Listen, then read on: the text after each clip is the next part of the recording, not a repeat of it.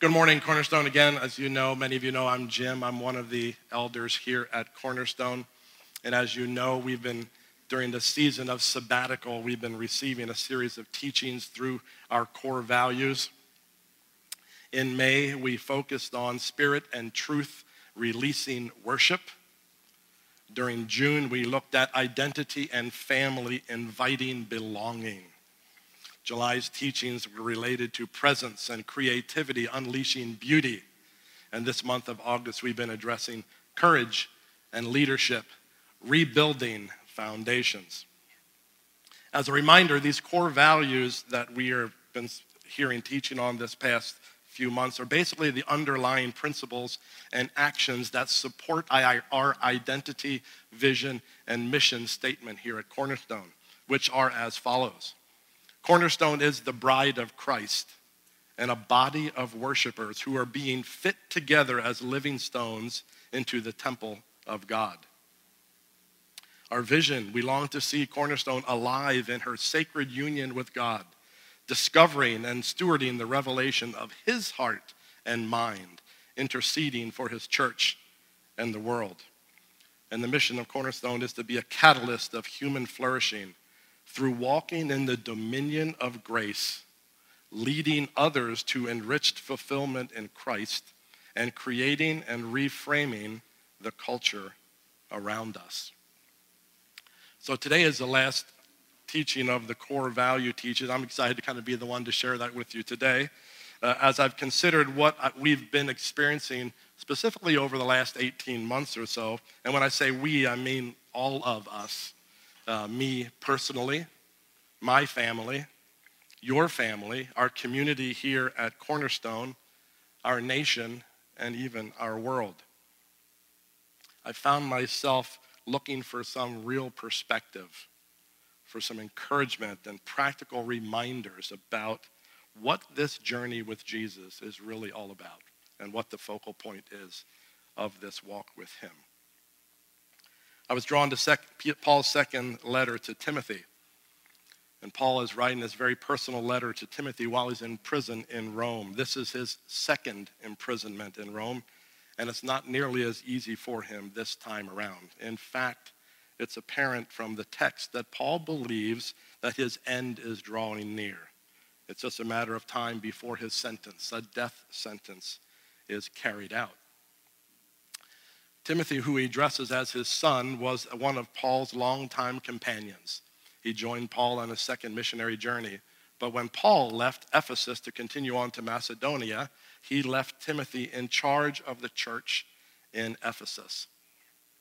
It's Paul's desire to provide some encouragement and final instructions to Timothy before the Roman sentence is carried out. This letter has been divided into 4 chapters. And this morning, I'll be reading the whole letter. Hang on. After each chapter, I'll share some of the thoughts that I gathered as I was working through this text and about each chapter. We won't hit every topic or idea in the text, but just some high points as they impacted me, and I trust it will be an encouragement and a challenge to each one of us. So we're going to read chapter 1, 2 Timothy. This letter is from Paul. I'm reading from the NLT, by the way. This letter is from Paul, chosen by the will of God to be an apostle of Christ Jesus. I have been sent out to tell others about the life he has promised through faith in Christ Jesus. I am writing to Timothy, my dear son. May God the Father and Christ Jesus our Lord give you grace, mercy, and peace. Timothy, I thank God for you, the God I serve with a clear conscience, just as my ancestors did. Night and day, I constantly remember you in my prayers. I long to see you again, for I remember your tears as we parted. And I will be filled with joy when we are together again. I remember your genuine faith, for you share the faith that first filled your grandmother Lois and your mother Eunice. And I know that same faith continues strong in you. This is why I remind you to fan into flames the spiritual gift God gave you when I laid my hands on you. For God has not given us a spirit of fear and timidity, but of power, love, and self-discipline.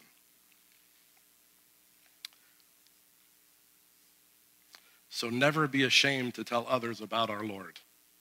And don't be ashamed of me either, even though I'm in prison for him. With the strength God gives you, be ready to suffer with me for the sake of the good news. For God saved us and called us to live a holy life. He did this not because we deserved it, but because that was his plan from before the beginning of time, to show us his grace through Christ Jesus. And now he has made all of this plain to us by the appearing of Christ Jesus, our Savior. He broke down the power of death and illuminated the way to life and immortality through the good news. And God chose me to be a preacher, an apostle, and a teacher of this good news. That is why I'm suffering here in prison, but I am not ashamed of it. For I know the one in whom I trust, and I am sure that he is able to guard what I have entrusted to him until the day of his return. Hold on to the pattern of wholesome teaching you learned from me, a pattern shaped by the faith and love you have in Christ Jesus.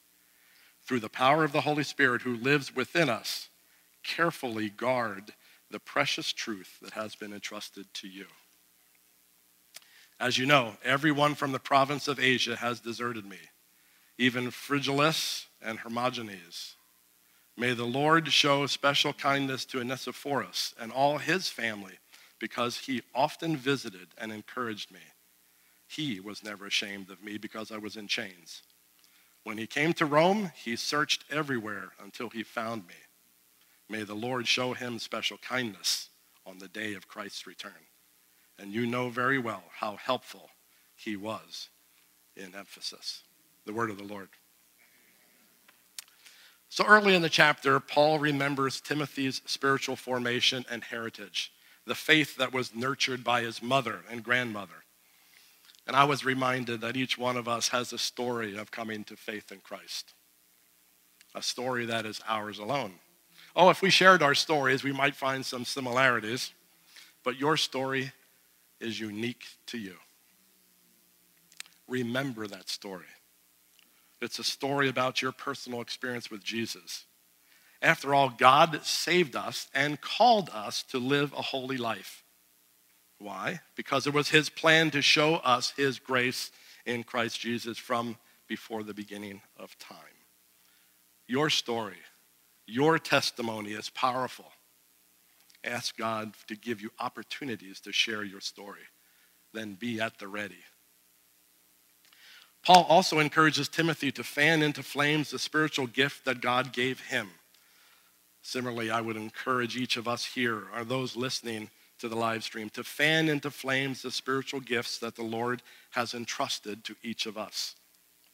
If you've been given the gift of teaching, then teach. If the gift of encouragement is yours, then encourage and support others. If you have the gift of giving, then give generously, sacrificially. Whatever gift you have received, don't let it lie dormant in your life.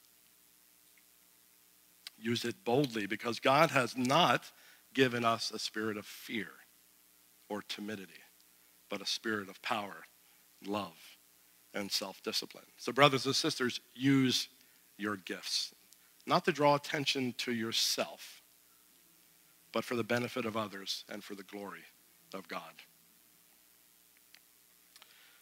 Paul also says, never be ashamed to tell others about our Lord.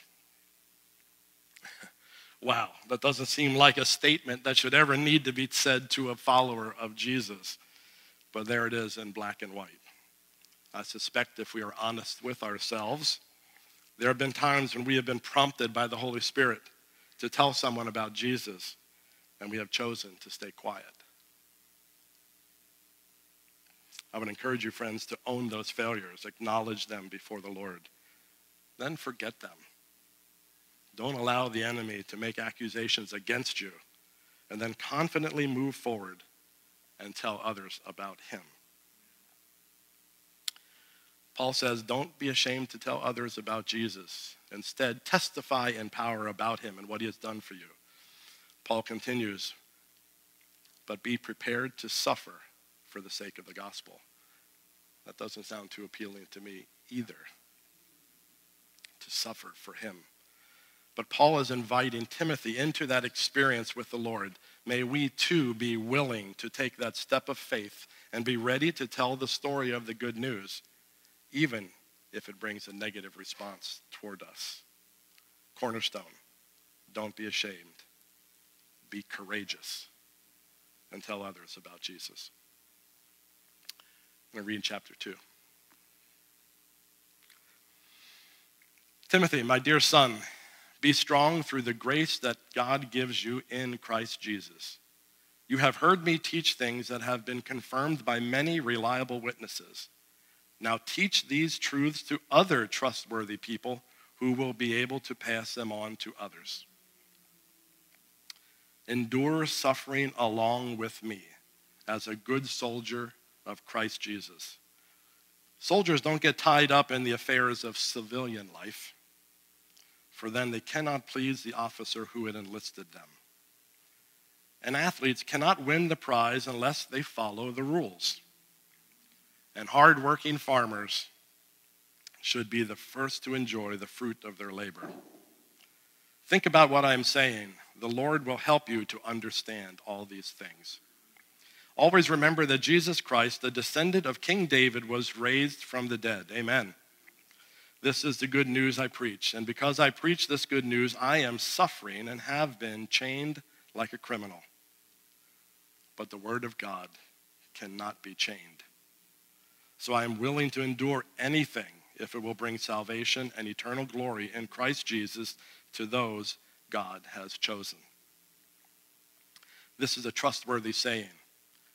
If we die with him, we will also live with him. If we endure hardship, we will reign with him. If we deny him, he will deny us. If we are unfaithful, he remains faithful, for he cannot deny who he is. Remind everyone about these things and command them in God's presence to stop fighting over words. Such arguments are useless and they can ruin those who hear them. Work hard so you can present yourself to God and receive his approval. Be a good worker, one who does not need to be ashamed and who correctly explains the word of truth. Avoid worthless, foolish talk that only leads to more godless behavior. This kind of talk spreads like a cancer, as in the case of Hymenaeus and Philetus, yes. They have left the path of truth, claiming that the resurrection of the dead has already occurred. In this way, they have turned some people away from the faith. But God's truth stands firm like a foundation stone with this inscription: the Lord knows those who are his, and all who belong to the Lord must turn away from evil. In a wealthy home, some utensils are made of gold and silver, and some are made of wood and clay. The expensive utensils are used for special occasions, and the cheap ones are for everyday use. If you keep yourself pure, you will be a special utensil for honorable use. Your life will be clean, and you will be ready for the master to use you for every good work. Run from anything that stimulates youthful lusts. Instead, pursue righteous living, faithfulness, love, and peace. Enjoy the companionship of those who call on the Lord with pure hearts. Again, enjoy the companionship of those who call on the Lord with pure hearts. Again, I say, don't get involved in foolish, ignorant arguments that only start fights. A servant of the Lord must not quarrel, but must be kind to everyone, be able to teach, be patient with difficult people, gently instruct those who oppose the truth. Then they will come to their senses and escape from the devil's trap, for they have been held captive by him to do whatever he wants. The word of the Lord. So chapter 2 is packed with teaching, from core doctrinal topics to practical living kind of applications. Paul's encouragement to Timothy in verses 1 and 2 is to share those truths that he learned, truths from his mother and grandmother and from Paul himself, to teach those truths to other trustworthy people who will in turn pass them on to others. So it's kind of amazing to me to think about the ripple effect that can occur if we are open and willing to share with others the things we have learned or are learning while walking with Jesus. How often have you passed along a truth to someone you heard from another brother or sister in the Lord? It's important that we actively engage in sharing with one another that the things that God is showing us from his word, that kind of truth sharing has the ability to snowball and impact the lives as many as it gets passed on along again and again. In verse 3, Paul introduces people with different vocations or objectives in life to describe what it looks like to follow the Lord. But he kicks it off with another reference to suffering when he calls Timothy to endure suffering with him as a good soldier of Christ Jesus. He continues with the soldier theme by saying that good soldiers do not get tied up in the affairs of civilian life.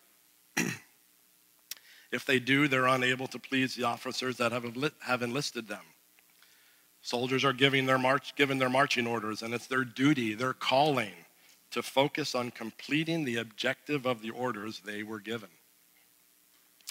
As a believer, as a soldier of Christ, what does it mean for me to not get tied up in the affairs of civilian life? How am I allowing the things of this world, temporal things, to distract from the commission that God has given me or given us to do? Are there things in my life? Are there things in your life that get in the way of us fulfilling our call to tell people about Jesus? Things that get in the way of making disciples. Could it be that we need to rearrange some things in our lives so we can focus our attention on that commission?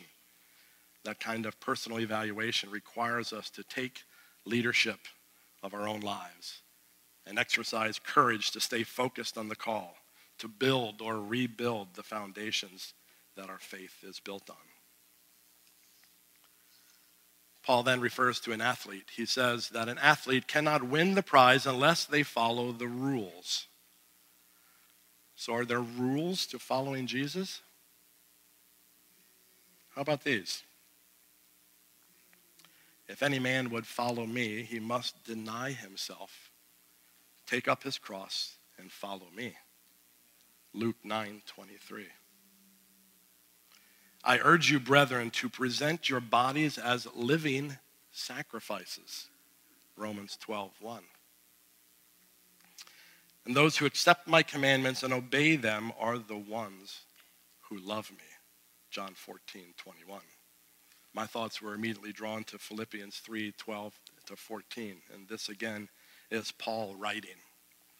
I don't mean to say that I have already achieved these things or that I have already reached perfection, but I press on to possess that perfection for which Christ Jesus first possessed me. No, dear brothers and sisters, I have not achieved it, but I focus on this one thing, forgetting the past, looking forward to what lies ahead. I press on to reach the end of the race and receive the heavenly prize for which God, through Christ Jesus, is calling us. To finish the race well that has been laid out for us requires sacrifice and self-discipline. Paul then calls our attention to the farmer. The farmer plants the seeds in hope that they will grow and produce a good harvest. But it's hard work that requires diligence, commitment, and patience. Patience to watch, wait, and pray in hope for the harvest to come. No, I'm not a farmer by any stretch of the imagination. Amen, Dennis. But recently I heard Dennis say something that I've thought about a few times since.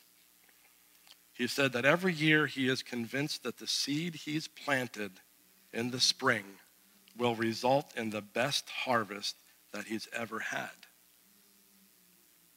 And if not, there's always next year. I thought about that a lot since you mentioned that, Dennis. That is commitment. That is patience. That is hope. So each of these persons, the soldier, the athlete, and the farmer, they were committed to something bigger than themselves, things that were really outside of their control. And it required sacrifice, patience, and endurance from each of them to achieve that greater goal. So if you knit the three of these persons together, you'll get the full picture of what Paul is saying. Self-discipline, suffering, and sacrifice are inherent to living an abundant Christian life. No response to chapter 2 would be complete without the mention of Paul's call to Timothy to be an approved workman who rightly explains the word of truth. That call is to us as well. We are to be people of the Bible, people who love the word, who enjoy reading it, who fill their minds and hearts with its truth. We are to build our convictions and our very lives on the foundation of the Word of God. I wanted to bring up not only Paul's call to be students of the Word, but also his warning that we not get caught up in the alternative. So what's that, you might ask? Paul calls it foolish talk that leads to godless behavior. Later in the chapter, he says again, don't get involved with foolish, ignorant arguments that only start fights. These days, we don't need to look very far, very hard to find arenas of foolish talk or ignorant arguments.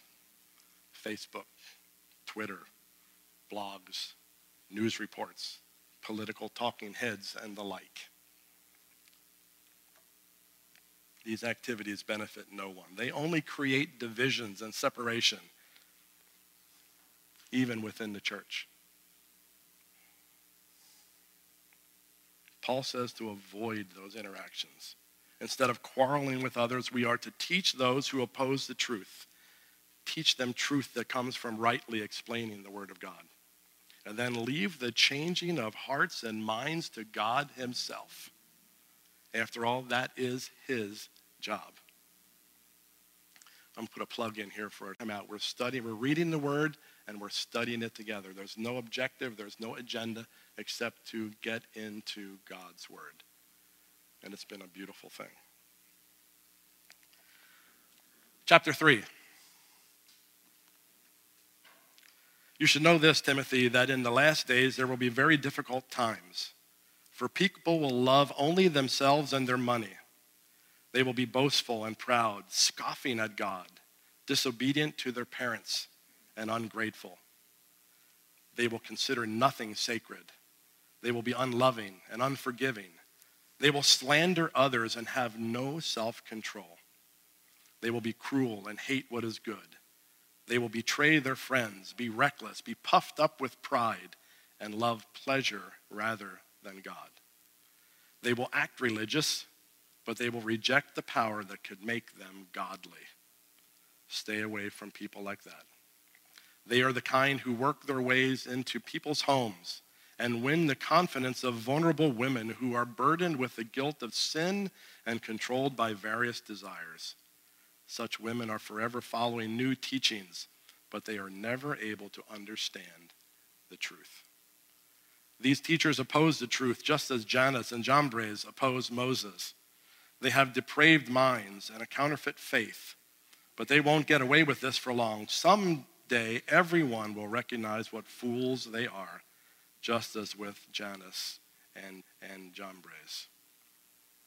But you, Timothy, certainly know what I teach, how I live, and what my purpose in life is. You know my faith, my patience, my love, my endurance. You know how much persecution and suffering I have endured. You know all about how I was persecuted at Antioch, Iconium, and Lystra, but the Lord rescued me from all of it. Yes, and everyone who wants to live a godly life in Christ Jesus will suffer persecution. But evil people and impostors will flourish.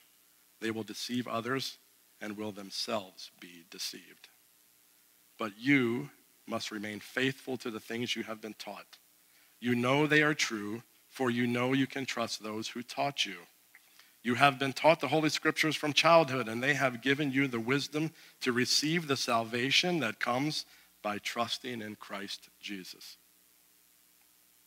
All Scripture is inspired by God and is useful to teach us what is true and to make us realize what is wrong in our lives. It corrects us when we are wrong. It teaches us to do what is right. God uses it to prepare and equip his people to do every good work. The word of the Lord. Paul begins the chapter by warning Timothy about the things that are to come, things that will come against the sacred and even against God himself. People would become proud and arrogant, lovers of themselves and money, disobedient to parents and ungrateful. They will become unloving, tear down others, and have no self-control. They will hate what is good, betray their friends, and look religious. But in their hearts, they will be ungodly. Watch out for false teachers who will lead the vulnerable and weak into following a counterfeit faith and fill their minds with depravity. Paul tells Timothy to stay away from people like that and to remember the teachings that he received and that he can trust the truth that has been revealed to him from the Scriptures. Those Scriptures have led him to the salvation that comes from trusting in Jesus Christ. Again, I want to emphasize the importance of filling our hearts with the Word of God and to build our lives on that foundation.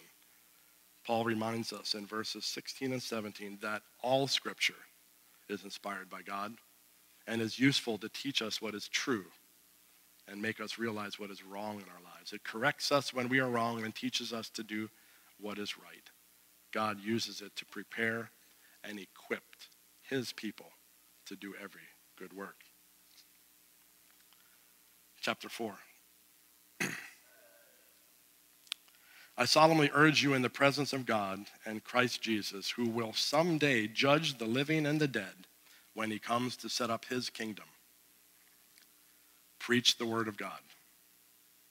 Be prepared, whether the time is favorable or not.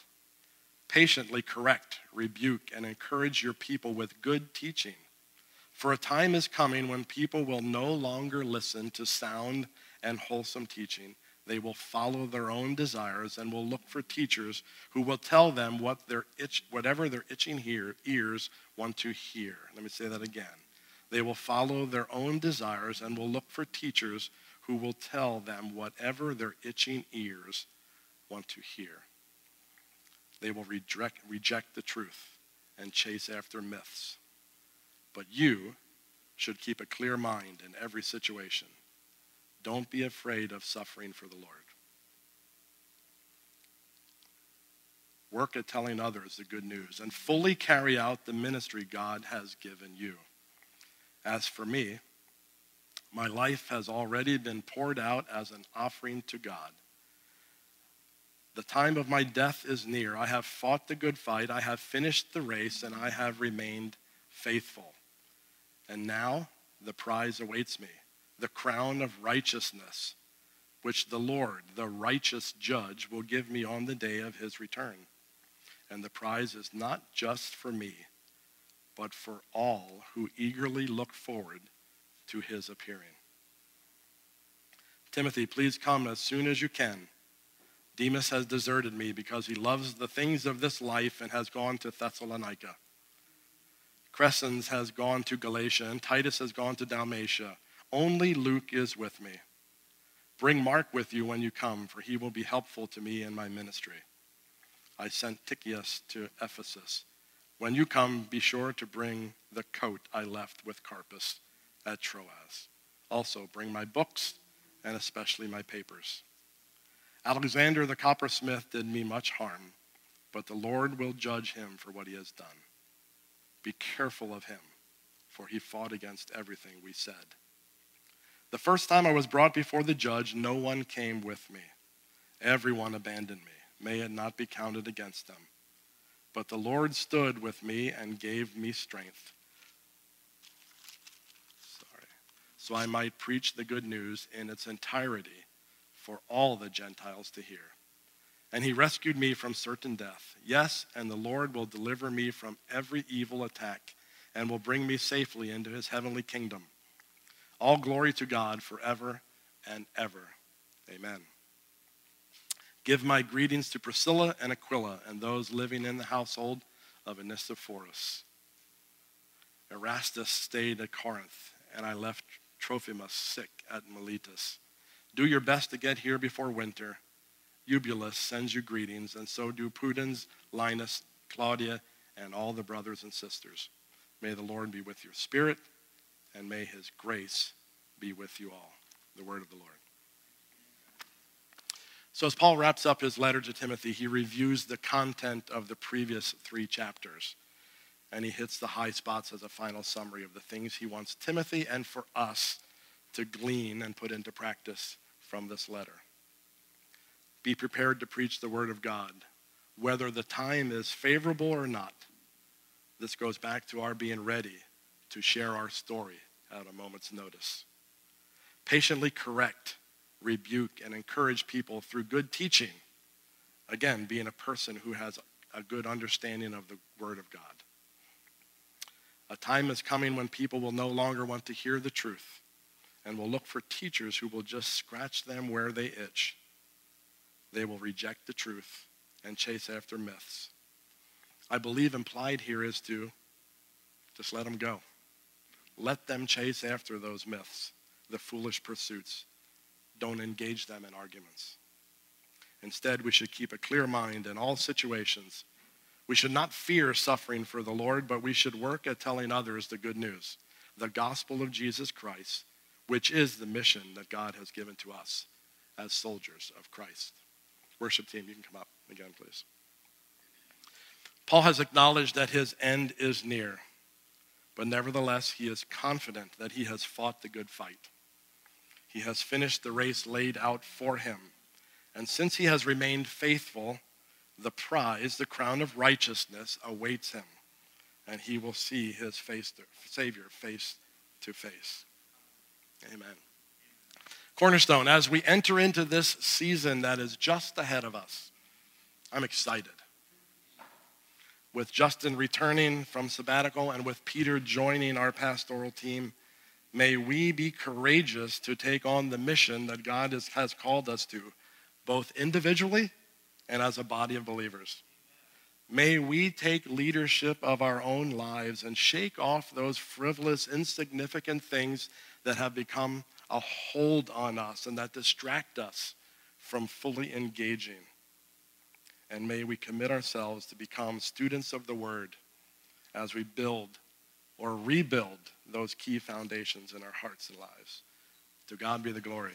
Amen.